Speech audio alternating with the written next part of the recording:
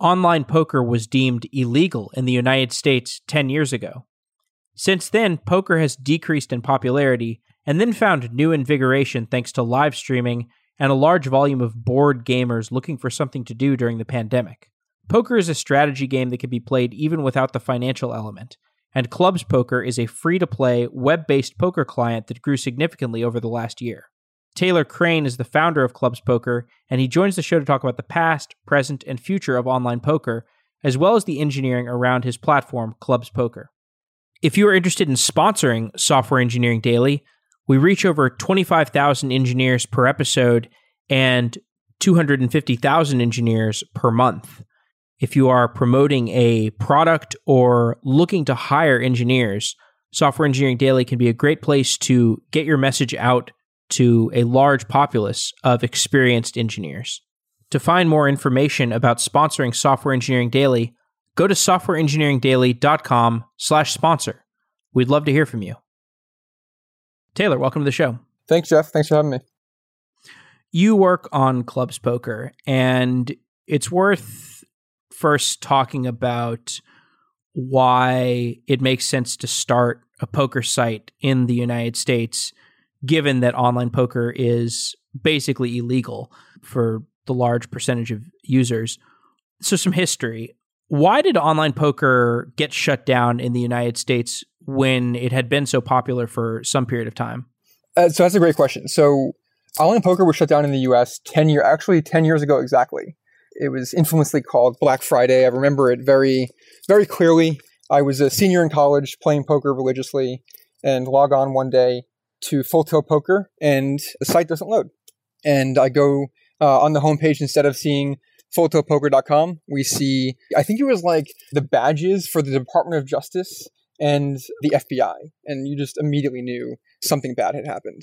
So yeah, it turns out that out of nowhere, the three top online poker sites in the US were shut down. It was PokerStars. I think it was PokerStars, Full Tilt Poker, and Absolute Poker. And the FBI basically threw the book at them. They utilized a law that was passed in 2006 called the UIEGA. It stands for the Unlawful Internet Gambling Enforcement Act. And they charged these sites with a litany of just bank fraud and money laundering charges. Interestingly enough, they did not charge them with operating an online poker site illegally, let's say, because operating an online poker site or playing poker online itself is not actually illegal. What they charged them with was the processing of gambling transactions. Not only did they charge these three online poker sites, but they actually also went after the banks that were processing these transactions too. So that is a little history. And so given that history, it remains illegal to play poker online in most contexts. I know there are some limited ways in which you can play online. Like I think in Las Vegas, maybe some other states, you can also play poker online. But for the vast majority, I think that, requires certain licensing.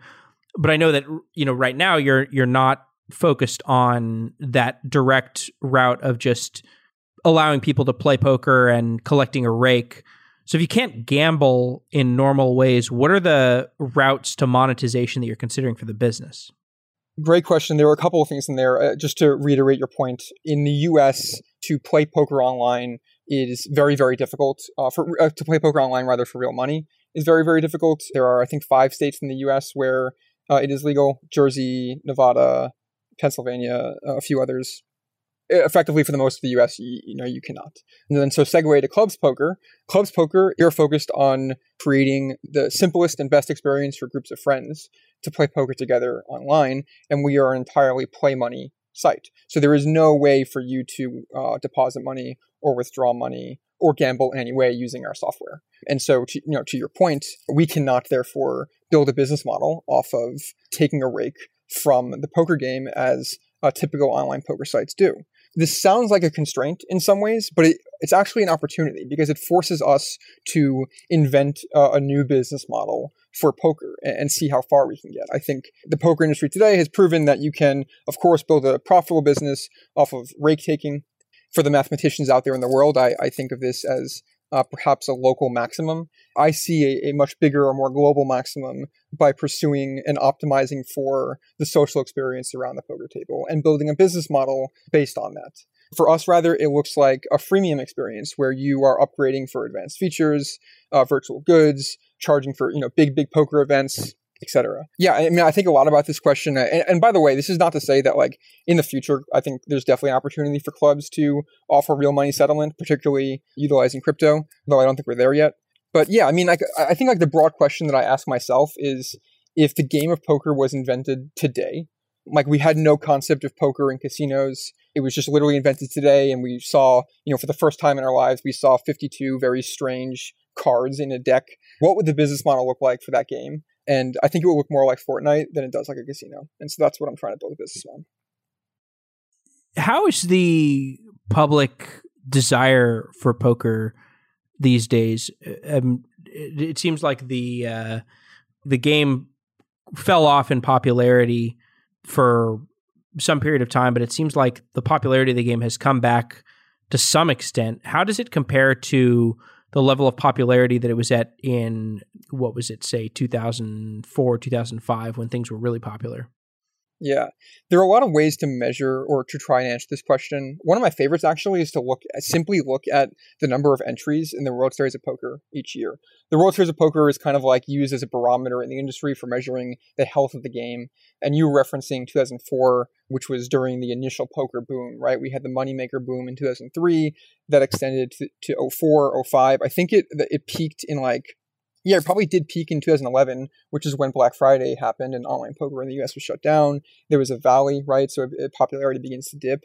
And then over the last 5 or so years, it's come raging back. And so again, on the metric specifically of like World Series of Poker participation each year, in 2019, it was right at the same level as it was in 2011. And then, of course, COVID hits, right? So it's a bit hard to measure the last 2 years. But then you look at what happened in COVID, and you look at the increased traffic for all the online poker sites around the US. And then you also look at, what's happening in the US for players that are finding ways to play in the US, particularly online, particularly in private clubs. And where there's a will, there's a way, right? So it is happening, and it's happening more than ever. And then for clubs specifically, our own traffic numbers point to the increased popularity over the last 18 months or so as well. I think there's a very bright future for poker. Yeah, we just got to architect it in the right way. So I'd like to talk some about actually product development and engineering, which is what most of the show is about. And we can go back and forth between that and the actual ethos and the culture and the poker landscape. But what I found interesting about Clubs Poker was there had not been, as far as I know, a popular web-based client for playing poker. All of the clients that I had seen in the past were, binaries that you had to download. Why hadn't there been a web-based client for online poker for the vast majority of the game's existence? A great question, and to add more context for those that might be less familiar with playing poker online, you have to download desktop software, right? You're down at PokerStars or GG Poker, etc. You're downloading desktop software. I think the reason for this is actually quite simple, and it's that when online poker was first created as a concept in the early 2000s, I think 2002, it was created, naturally speaking, because of the times, it was created as a desktop app that you download, and then there has just been zero technical innovation in the space since then. It's like, once you're a business and you're a cash cow, you can kind of just sit back and relax until, of course, there's a shakeup. I think there has not been a meaningful innovation or technical shakeup in the online poker space since it first emerged in the early 2000s. I think that's the simplest explanation, and I think it's also the truest. Is there any advantage to having a web-based client versus a desktop client? Certainly plenty of advantages in 2002.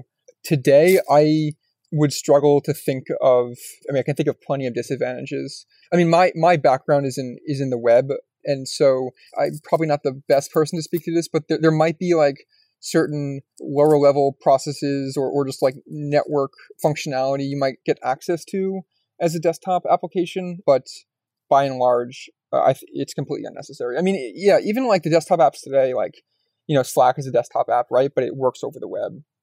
I think it just uses Electron. So my short answer to that, I think, is no. I think it's just a function of legacy software not being pushed to innovate.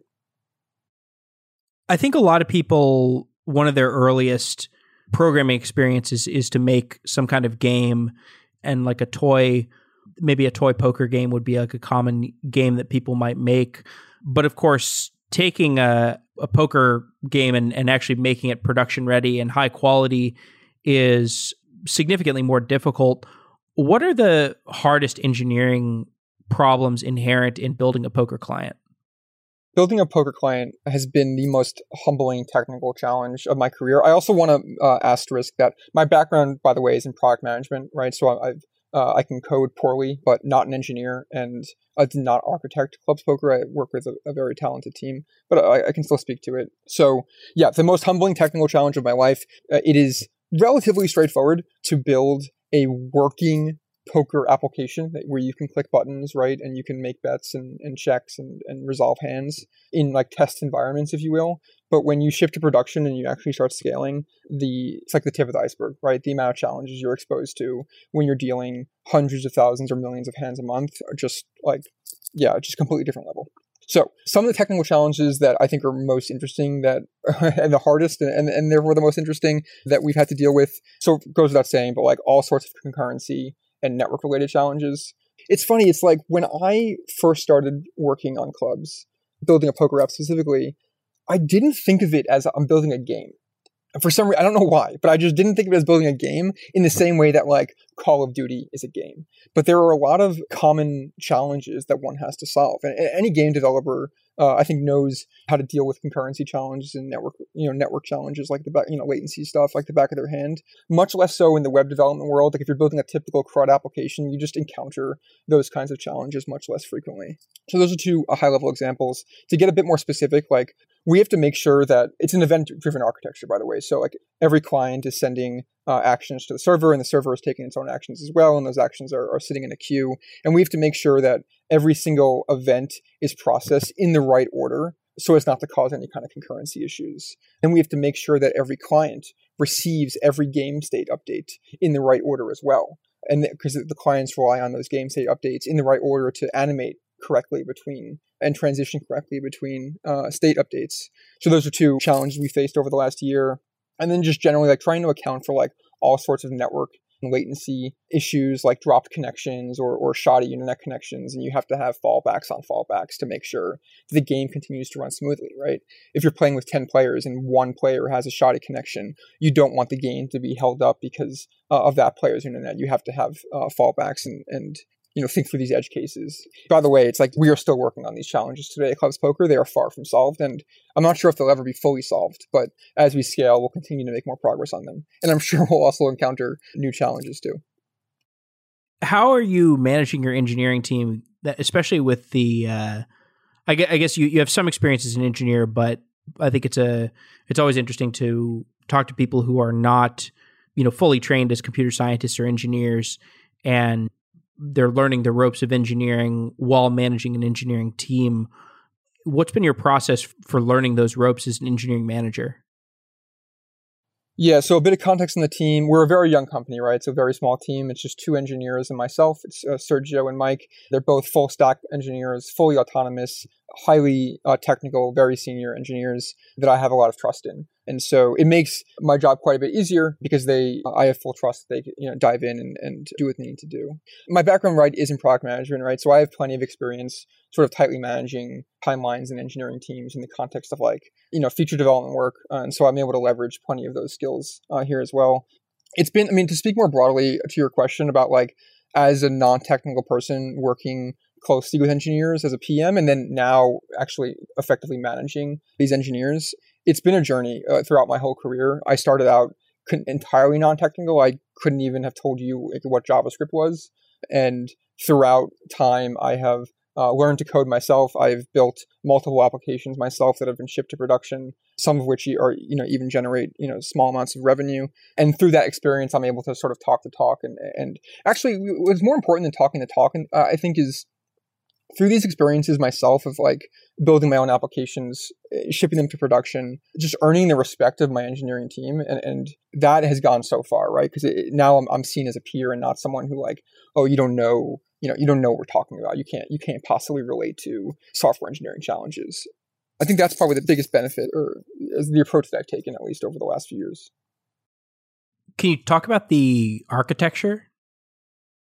Yeah, I mentioned it briefly. So just to sort of start a high level, it's an event-driven architecture, right? So every player at the table is taking actions in the server and submitting those actions to the server. The server is taking its own set of actions as well. Those actions are events, and those events all are pushed to like a central queue for processing. And the events are processed in a very specific order, and like they go through like a transition function as well, right? So we're modifying the game state and transitioning from game state 1 to game state 2, and then the updated game state gets added to that processing queue and gets pushed out to all the clients that are subscribing to those updates through WebSockets. It's a React front end, it's a Rails backend. We're also using like a few different Amazon services, like the SQSQ, for example. And that's kind of the high level. So, like, let's say I'm sitting there, I'm playing a hand of poker, I make a bet. Is that bet just is it hitting and getting posted to a queue and then getting picked up off the queue for back-end processing and processing on the rest of the other client front ends? Like, is that how it works? Or like, can you just give me like an end-to-end description for one event being processed? Yeah. So you're a player in the game, you make a bet, right? That event gets sent to the server for processing. It sits in its own queue, right? Then it gets processed and it goes through a transition function to primarily validate that the bet action that you submitted is actually valid, right? So that you're not like somehow submitting an invalid action. Assuming it's valid, the game state is modified with that bet event, right? So it's updated, and that new game state then gets added to the queue for processing and gets sent back to all of the clients at the same time through that, sort of like that pub-sub connection model over WebSockets. So then all the clients receive that updated game state, and let's say it's a bet. And in actuality, like I'm oversimplifying here, there's actually, like I say, 3 different events that will have happened. It'll be a bet event. It'll be like, perhaps it's like a bet event, and there's maybe an assign actor event. Maybe there's a consolidate ships event as well. And then as a client, you receive, let's say, 3 different game state updates, and then your client is responsible for animating between game state 1, game state 2, and game state 3, and then presenting game state 3 to the new actor who's now, in this case, is meant to call the bet or fold or raise. So have you encountered any engineering challenges as the site has scaled up in popularity? I mean, you've grown a lot in recent memory. Has anything changed, or has the architecture scaled pretty appropriately? The architecture has scaled quite well up until now. There was one, we did have one performance snag maybe like a month, 2 months ago maybe. So we, like, a lot of our efforts right now, or over time, but right now in particular, are focused on better infrastructure and logging to understand everything that's happening in a game, so that if something were to go wrong or we need to debug, like, we have the information we need to do it.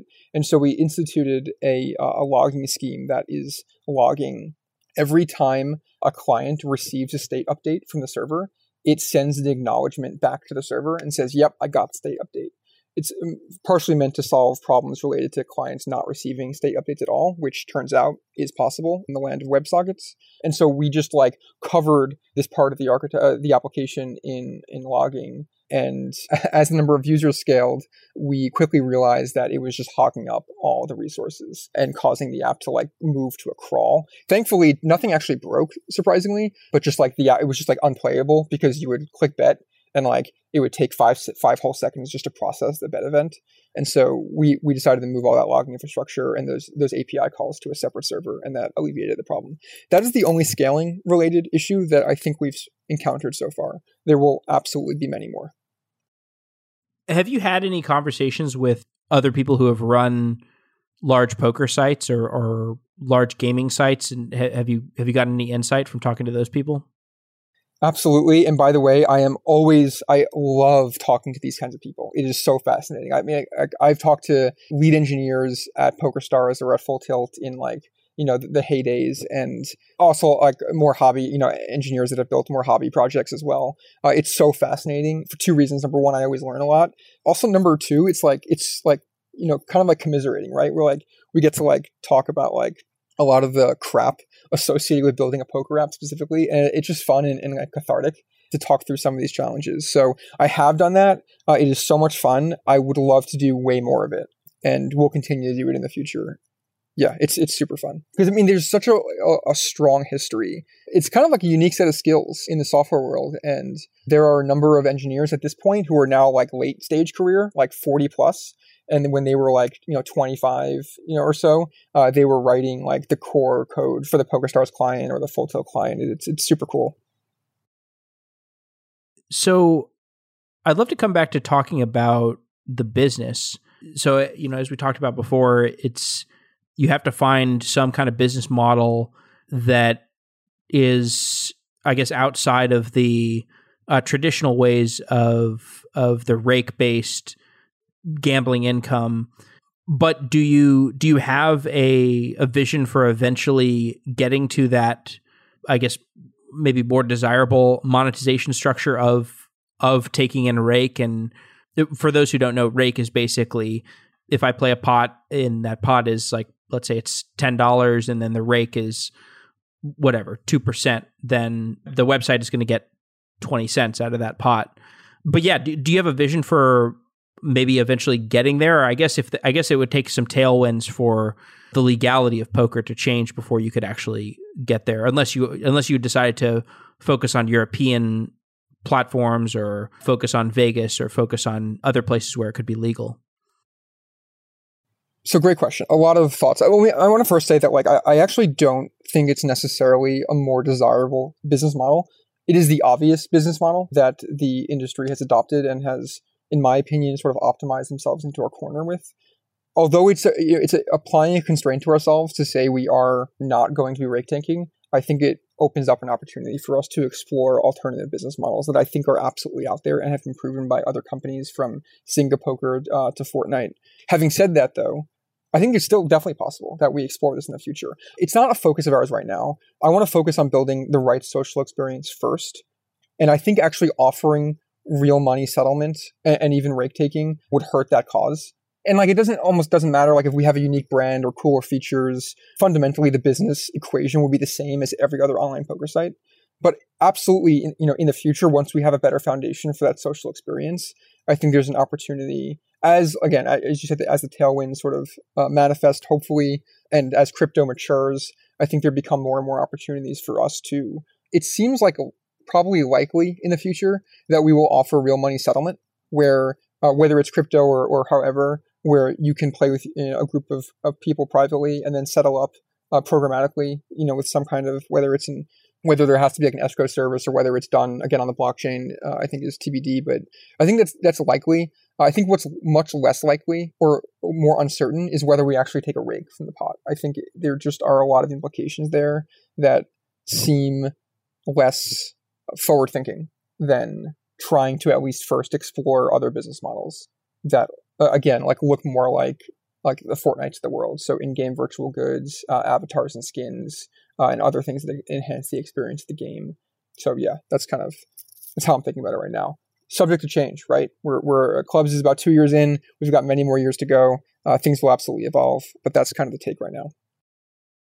Does crypto open up any kind of legal loopholes to getting online poker experience legal or gray area legal? The online poker in general right now, it sits in this gray area. You can talk to, and I have done this, you can talk to legal teams in the US that will advocate that online poker actually is not illegal in the US. It is perfectly legal to operate an online poker site. And you will talk to legal teams that say the exact opposite. And they will each cite arguments and court cases in favor of their case. It's all a gray area right now. My best, again, not a lawyer at all, but my best interpretation of what is in the black area is when you, at least according to the UIEGA, right, that we talked about earlier, is when you are actually processing the gambling transactions yourself, right? You are facilitating the transfer of money. And so what crypto presents that is interesting is a potential settlement infrastructure that doesn't ever have to, that we never have to be an intermediary to, right? We can either provide software ourselves that facilitates those settlements where we're not an intermediary, or pie in the sky idea. I mean, it is certainly possible that we can, expose an API, for example, for clubs where folks can build browser extensions or other sorts of plugins that let them settle up in their own way. One of the interesting things that I've learned with clubs is that different groups of communities that play on clubs have very different desires in terms of how they are, quote unquote, settling up. What I mean by that is, like, we have plenty of groups that actually do play entirely for play money, and their motivation is like they have a league with their friends and they're keeping track of stats and standings over time, and they like award a winner at the end. We have groups that play with virtual currencies. We have groups that play like they're like, I can think of one group, for example, they are a Grand Theft Auto community, like a GTA 5 community, and they play poker on clubs while in the Grand Theft Auto game, and they settle up using like the inherent like Grand Theft Auto like fake currency that doesn't actually have any real money value. So this is all to say that like there's a lot of like use cases right now for clubs that are not just like, I want to pay you US dollars, but it's definitely going to be a valuable feature if and when we get there. And I think that, again, there's a lot for crypto needs to, and Web3 needs to evolve a lot, but I think there's potential for us to offer it, or at least explore offering it in such a way that we are not an intermediary, and potentially be able to innovate, through that and stay clear of the legacy UIEGA law. Yeah, it's kind of funny because the way in which poker was, I felt, limited back in the day was, or from a legal perspective, was that you would have these restrictions on the bank transactions. And that's why a lot of people ended up, I think, going around circumventing it with PayPal. And then, crypto would conceivably help with that, but I think probably the strictures in place around real money gambling are a little bit stronger today, or more than a little bit stronger today. Yeah, I think that's certainly a fair point of view. How do you feel about the morality of poker? Like, there's obviously issues around addiction and I guess just the traditional religious viewpoints around gambling being unethical. Do you have any like personal concerns about that? It's a great question. It's almost like deserving of its own podcast on its own. I think about this plenty, of course, and have a point of view on it that evolves over time. Yeah, I also like caveat, like I'm not a philosopher. I don't think I'm like, I should not be like the source of truth that's weighing in on this, but I can give my perspective. Okay, this is going to sound like a little out there perhaps, but it is just my honest answer. I think like life itself is a gamble in a lot of ways. Like we gamble every day with how we spend our time and who we do business with and the decisions that we make. Poker is a very in-your-face form of gambling, right? It's like a very simple game that involves money, and when we think of gambling, we equate it to money. I'm so thankful that I learned how to gamble effectively through poker. I think it's fundamentally changed how I live my life. I think any poker player would say the same thing. And so, yeah, it's like I was a poker player for 4 years, right? I've seen upfront the pros and cons of gambling. I think overall have a very positive view of the benefits of learning the ins and outs of gambling. Again, as it's associated with life and business, but also just like there is absolutely an enjoyment factor to it. Like let's not diminish that. And yeah, I mean, like many things in life, like there are trade-offs to be considered and accounted for. Poker and gambling in general is no different. I think our job with clubs poker and just like broadly in general is like we want to maximize the positives and minimize the negatives. And you can say that about many technology, like any new technology in general is like a new technology, for example, has positive use cases and it has negative use cases. And as a society, our job is to hopefully at least, if we're doing things right, maximize the positives, minimize the negatives. I think it's very similar with gambling. Absolutely, there are negative things, addiction being just one of them, or financial hardship perhaps. Those are related but not actually exactly the same, are just worth always keeping in mind and trying to minimize and trying to, at the same time, sort of express and showcase the positives. For a non-poker player, this might sound silly to say, I understand, but I fundamentally live my life based on many principles I've learned from the game of poker, and I think that's incredibly valuable. So yeah, that's my thought. Jeff, I'm actually curious what your take is on this as a poker player yourself. It's changed over time. I think I probably developed some dopamine circuits from poker that were not healthy. I think the stable income model that most people live their life by is a better one to build your life around. And I think there are ways of investing that are more steady than what poker normalizes you to. Like a lot of poker players, when they stop playing poker, they go into something like trading, which has the similar ups and downs, and they maybe don't realize the pleasures of building a steady income. And so I think playing it regularly at an early age was probably, it has its pros and cons, but for me was probably overall, I have my regrets about that. I wish I would have taken more of if I could trade in all the time I spent playing poker on programming. Programming has so much more steady returns to it than the turbulence of poker. So I agree with you. I think whatever activity you take part in early on in your life, whatever you obsess about, whether it's music or poker or programming, your life does become kind of a metaphor for that activity. And I just think there's better metaphors to build your life around than a gambling game. Now, all that said, what I love about poker is, it does teach you the expected value framework of life, thinking probabilistically, making weighted bets. All those things can be really critical. I mean, it's got its pros and cons, but I think the addiction side of it can be pretty pernicious if it's not regulated. I mean, personally regulated by people. Let me just ask, if you were not building a poker site, do you have any idea what you would be working on or what you'd be building or what industry you'd be in? That's a great question. I honestly have not meaningfully thought about that in a while. I mean, I would certainly be a founder. I think this is the career path that I've been on has been leading up to me being a founder, since day one or even before that. And so then the question becomes what other problems do I see that I think would be interesting and valuable to solve? And there are certainly many. One that always comes to mind is a big one it's a nebulous one. It's a bit hard to explain, and I don't have fully formed thoughts on it, but I think a lot about the future of real estate, the future of living, specifically residential real estate, and what a little philosophical here, but what the death of suburbia could look like, and what does New York City look like in 2100? I think is a really interesting question that I think a lot about, and I think where does real estate have to get to, where and what sorts of experiences or lifestyles that don't really exist today that we could craft in the future that I think are better.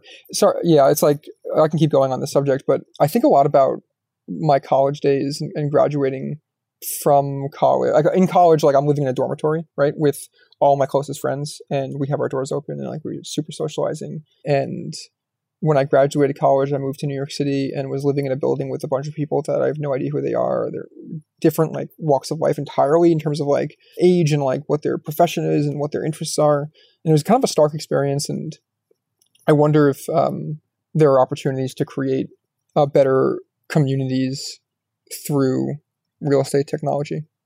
So that was random, but that is definitely something I think about. Yeah. What do you think is going to happen to all the urban blight? Walking around San Francisco, just seeing all these giant office buildings that are totally unoccupied.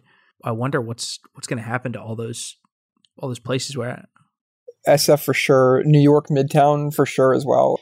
It's interesting walking around Midtown these days. It's a great question. I've asked real estate friends of mine this exact question because I wonder one very tactical answer is like right now at least I can speak to New York, like the office space in Midtown Manhattan is largely zoned for office space, like legally zoned for office space, right? You can't just like one day decide to convert it to a residential building. There are all kinds of laws around like bedrooms have to have window, like many laws that which I'm not even familiar with, but it's just not so simple. So maybe there are rezonings that happen.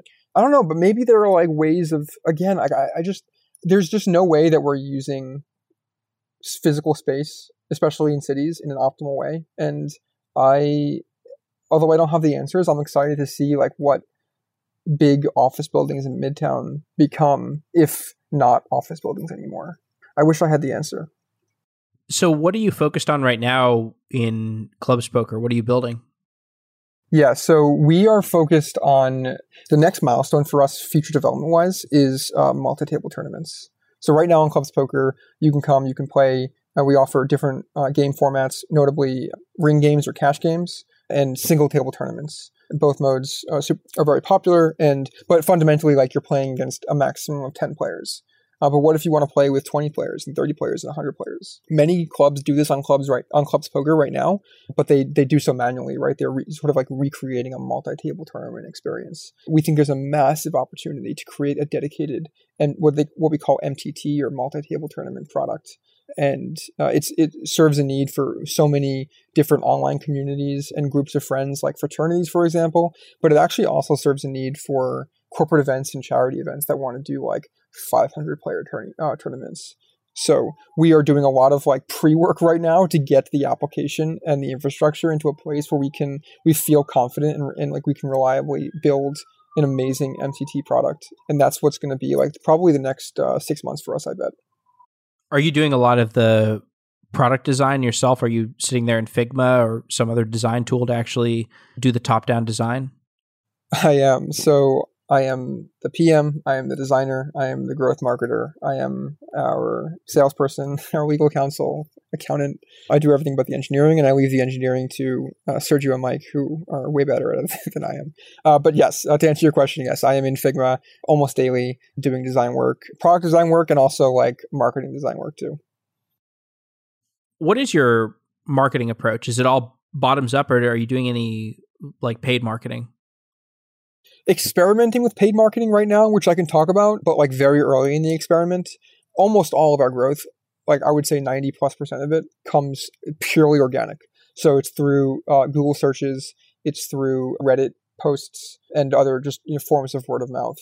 The marketing experiments that I've run, I've done some email campaigns towards. We actually sort of acquired a competitor of ours about a number of months ago that was shutting down, and so ran some experiments emailing the competitors, that we acquired their database, of course. So like emailing the users and announcing like Clubs Poker, and that was a miserable failure for a few reasons. And so we started with Facebook ads. It's showing some success actually early on, but time will tell how that pans out. And then just trying a bunch of different things. Like I just struck an influencer partnership with an up and coming poker vlogger that's doing an awesome road trip from New York to Vegas and stopping at casinos along the way to play poker. And we're doing a little partnership there. Yeah, working on some other stuff in the influencer space, and yeah, just kind of trying to just run experiments and seeing what works. I mean, in the startup world, like in our world, the name of the game is fortunately or unfortunately is like about hitting milestones to raise more funding and go down that track. And so my goal right now, in advance of us raising a seed round, is really just running a bunch of growth experiments just to rule out things that work and rule out things that don't work and double down on the things that do work. So I'm just trying a bunch of different things right now. So I guess as we come to a close, I'd love to just know about the, I guess, firsthand entrepreneurial experience, how it's been for you getting started and dealing with the ups and downs of building a company. Also deserving of its own podcast entirely. So it has been, I started Clubs a little less than 2 years ago. And also keep in mind, like, I have wanted to be a startup founder for my whole career, right? This is what I've been moving towards. I for years, have consumed every piece of information I could about what it's like to be a startup founder and best prepare myself for this journey. It is simply just not something that you can prepare yourself for in advance. You just have to do it. And I am, moving through the highs and the lows, and it is way more intense of a roller coaster ride than I could have ever imagined. I won't be lying if I said that it is like all roses. It is absolutely not.